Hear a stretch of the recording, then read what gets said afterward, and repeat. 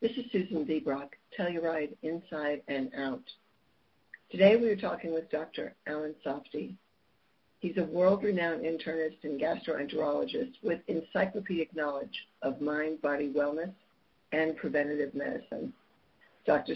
Safdi regularly posts on Telluride Inside and Out under the banner To Your Health. Dr. Safdi is also this winter offering a series of lectures at the Peak. He returns this summer with his Live Longer retreats.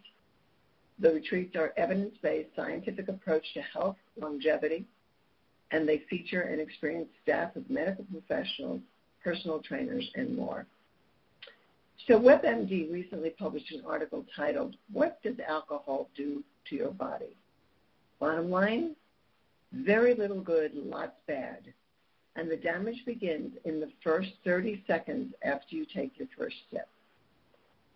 The piece talks about how alcohol interferes with brain function, slows your reflexes, and puts you off balance in general.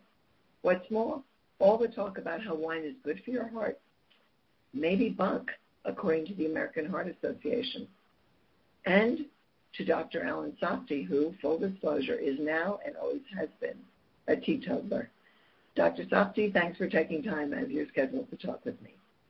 Well, thank you, Susan. I really appreciate it. You're welcome.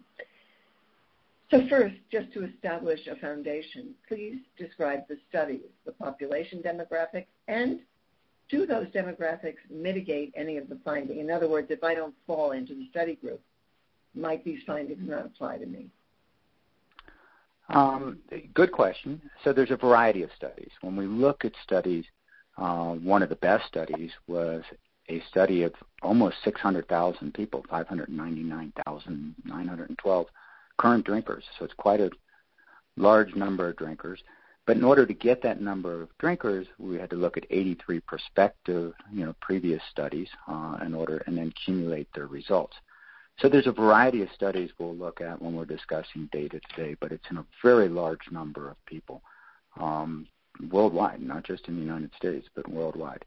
And we're looking at higher socioeconomic groups, lower socioeconomic groups. Will you fall into this? Almost everybody will fall into this at some point. One of the things we often don't study very well is the person that has an occasional drink, one small drink or splits a glass of wine once or twice a week. But most people will either fall into the non-drinker groups or minimal drinkers or more moderate or what we call heavy alcohol consumption groups. Okay, and we'll sort of define that shortly. So, in fact, we'll define it now. Would you talk about what a drink of alcohol means medically? That's a great question because most people are shocked when we look at a lot of studies. We will say we don't have enough information often to differentiate between beer, wine, and liquor. So we will look at drinks, one drink per day, being, let's just take a person that drinks one drink per day. It could be 3.4 fluid ounces of wine, much smaller than you would get in a restaurant, and much smaller than what you would pour at home. So often people would pour a 7-ounce glass or a 6-ounce glass of wine, and they would be closer to 2 drinks per day, at least medically speaking. A can of beer of 3.5% alcohol is one drink, and then a shot of whiskey or other spirits, a small shot glass, 1 fluid ounce, not 1.5 fluid ounce, at 40% alcohol by volume, would be one drink per day. So a lot of people might put in 3 ounces of spirits into their drink. In our opinion, when we look at this, studying the adverse and beneficial effects of alcohol, that would be 3 drinks. And if they have 2 of those, that would be 6 drinks that they were consuming in a day. So we define ours by alcohol consumption. Okay, so to clarify, that a tiny little shot glass that people use to pour their scotch into, that is more than the medical definition of one drink. Often, yes. They'll fill it right to the rim, and very rarely do they stop at that point. The other thing that's surprising is we categorize a glass of wine being, at least in a lot of these studies, of being 100 milliliters, which is 3.4 fluid ounces for people in the United States. Which is equivalent to how many drinks medically? 1 drink. But most people will not have a 3.4 ounce or 100 milliliter glass of wine. Almost everybody will have, at least 4 or 5, 6 or 7 ounces. So often they're having what we would say medically is 2 drinks per day when we're looking at those people. And the people that are using shot glasses might be having a lot more. Okay, a typical drink that you would see on the table in a restaurant, a typical serve of wine, is that 1 drink? No, that'd be closer to 2 drinks often. Okay, I think we've got. You would be upset if you got you'd be very upset if you got 3.4 fluid ounces of wine at a restaurant. Okay, thank you for the clarification. Now let's look at what happens when you drink. What exactly is a hangover, and what in alcohol causes that cascade of things to happen? Well, it's quite a significant cascade of symptoms. A person with a hangover typically experiences a headache, feels sick to their stomach, will get dizzy. They may be sleepy. They may be confused. Even though they're sleepy, they may have less REM sleep. They often will be thirsty. The hangovers are caused by an overconsumption of alcohol, and headache may be one of the most predominant symptoms. Sensitivity to light, fatigue. The best way to avoid it is drink minimal amounts of alcohol. Is there an effective cure? No. Rest, rehydration, absolutely, and sleep. So when we discuss a little bit more of the symptoms, accelerated heart rate is not uncommon. People that have arrhythmias may be prone to irregular heartbeats, but an accelerated heartbeat, anxiety, the typical bloodshot eyes. They may get body and muscle aches. They may even get diarrhea or dizziness. So it's a constellation of symptoms we see. If it's significant alcohol poisoning, their breathing may become irregular. It loses its regular rhythm. They may get much more confused or stuporous than they normally would. And their body temperature can actually drop. Your blood vessels dilate. You lose a lot of heat through the skin, and they'll pass out, and they may even get a blue tinge to the skin. So you ask what causes it, and there's a variety of causes. First, the dehydration. Alcohol makes a person maybe urinate more than they typically would. And alcohol may suppress the sensation of thirst and lightheadedness. It causes some irritation in the stomach. You'll get more gastric acid secretion. You'll get more reflux. And it delays gastric emptying. So your stomach doesn't empty very well. So you may get nausea and vomiting. Some of the confusion may be your blood sugar drops. So there's so many things, including suppression of REM sleep. And then we have, as alcohol is metabolized, there's toxic byproducts of that. So not a very good thing to drink to the point that you're getting hangovers. Specifically, when it comes to driving, why not drink and drive? Is it the effect on the brain? Yeah, it has a significant effect on the brain. Long term, your brain may actually shrink. In this, you're going to affect memory. You're going to affect judgment. You definitely affect reflex time. Alcohol, and not just driving, but bike riding, skiing, and a variety of things do not mesh very well. There's so many multifactorial reasons that you don't want to be driving and at the same time that you've been consuming alcohol. The drop in blood sugar that some of these people may have may make them shaky or moody or tired or weak. There's even been seizures that we've seen from alcohol consumption. So, even small amounts of alcohol will affect reflex times. Okay. Could you explain the relationship between alcohol and acid reflux, pancreatic and liver disease, for example? Alcohol has so many potential adverse effects. So when you drink alcohol, it relaxes what we call the lower esophageal sphincter, this area at the bottom of the esophagus. It should stay closed except when you're swallowing or eating, and then it opens transiently and then closes again. Alcohol relaxes that, allows acid to come up into the esophagus. Then it even is worse because it delays emptying of the food or contents of your stomach. So you have a delayed emptying of the stomach, and then you have a relaxed bottom of the esophagus. So that will predispose you to reflux, to nausea. And reflux is not a benign condition. Reflux can cause esophageal cancer. There is an increase in esophageal cancer in people that drink significantly.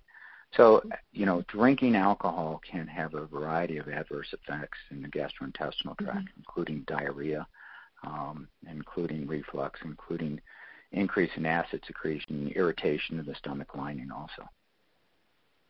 So take this answer further and expand upon it and talk about alcohol's impact on other organs, on the heart, and include wine in this discussion because although CNN has subsequently debunked this in their report, we've been taught for years that wine in moderation was good for the heart. Yeah, and CNN had an excellent article if people want to read this. Do I agree with every aspect of it? No. But basically they said no amount of alcohol is good for your overall health and, zero tolerance in regards to alcohol. And basically the studies show that the potential benefits are outweighed by the overall risk. What could be benefits, of minimal alcohol consumption? Non-fatal heart attacks or ischemic disease, and with small amounts of alcohol, not larger amounts of alcohol, type 2 diabetes development. Then if we look at, the other cardiovascular risk factors, so if we look at non-fatal strokes, much higher in people that drink. Fatal strokes, much higher in people that drink. Hemorrhagic strokes, where we bleed into the brain with your stroke. Subarachnoid hemorrhage, another bleed outside of the brain tissue itself. The only ones, when we look at myocardial infarctions, were non-fatal, myocardial infarctions. But coronary artery disease, arrhythmias, abnormal, heartbeats, hypertension, sudden cardiac death, aortic aneurysms, heart failure, all of those were markedly increased in the people consuming significant amounts of alcohol. And the more they drank, the greater the risk. What about cancer? We've looked at a whole bunch of different things, side effects and the burdens of alcohol consumption. And it's slightly different in men and women. So if we look at women, there's a higher risk. It's a risk factor to breast cancer. It's a risk factor to colorectal cancer. There's the risk factors is the same for men and women of the upper airway and digestive tract. So if you drink, you have a greater risk of cancer in your mouth, of your pharynx, larynx, the esophagus, which we talked about, your liver. You have a greater risk of liver carcinoma. We've just mentioned in women, breast cancer is more predominant in people that drink. Alcohol can raise body levels of estrogen, and it's a hormone important in the growth and development of breast tissue, but the alcohol is converted into a toxic chemical called acetaldehyde. So people always wonder, why did alcohol, cause these cancers? Well, this acetaldehyde has been shown to be capable of damaging your DNA and rendering worse, it renders the body incapable of repairing that damage. So we see increases, in cancer for a variety of organs. I just mentioned a whole bunch of organs. But other potential side effects, you can ruin your liver. You can get cirrhosis. You can scar it to the point that it's irreparable. And if you're continuing to drink, there's no way we're going to put you on a liver transplant list. The arrhythmias that one can get. And that doesn't even include deaths from pancreatitis or alcohol use disorders or transportation injuries, which are much higher in those groups. Men don't have the risk, a significant increase in breast cancer, although there's a slight increase in male breast cancers. But more men actually die from alcohol use than women. But if we look at the number of people that have died of alcohol, it's huge. Globally, more than 2 billion people were current drinkers in 2016, but 63% of those were men. Wow. Okay, all this is, you should excuse the pun, very sobering information. So is the bottom line we should avoid alcohol altogether? And if, because I'm hearing the protests in the background, is there what you would define as a safe level of drinking? Is beer better than wine? So if you take this into the realm of the practical and the way people live every day, I would say there are very few people listening who would want to avoid alcohol altogether, although that seems to be the wisest choice for longevity. If that is not the choice of the people listening, could you give us a safe level of drinking? At this point in time, when we do studies, we define people in the number of grams of alcohol that they take in. So the people that have minimal alcohol consumption, I really can't tell you about at this point. Minimal meaning they split a glass of wine with their significant other, spouse, or whoever that they're having dinner, or they stick to a 3.4 fluid ounce, 100 milliliter glass of wine 1, 2, 3 times per week. But for the most part, the global risks outweigh the protective effects for type 2 diabetes and ischemic heart disease. And we only see those at low-level alcohol consumption. We do not see those benefits at higher levels. Am I going to be a purist, even though I don't drink, as you mentioned, and I never have? Could there be some benefit to minimal alcohol consumption? Epidemiologically, yes, there could be for certain populations that eat an extremely healthy diet and have minimal alcohol consumption. But daily alcohol consumption, especially when you get up to, greater than 1 drink per day for a woman or greater than 2 drinks per day for a man, absolutely have adverse side effects. If you had it occasionally, I don't think you're going to run in, and that's personal since I don't have data to back it up, I don't think you're going to run into any significant problems. But that's something we have to study is very low-level alcohol consumption. But so most of these studies did not even look at that. So that was something in the CNN report I disagreed with, where they said no amount of alcohol. Maybe somebody that drinks 2 drinks a week, it might have some overall health benefits. Okay. Well, thank you very much. I'm sure we could go on and on with this subject because the information is probably changing every day. But thanks for taking the time to at least go over the basics. This has been Susan Deebrock talking with Dr. Oh, sorry, Alan. No, I really appreciate it. And you're right. This is going to change on a daily basis as we get more and more research. And I think people need to be cognizant of the side effects. And, hopefully we'll have an update in a year where we have more studies and we can rely on some more data to make intelligent decisions.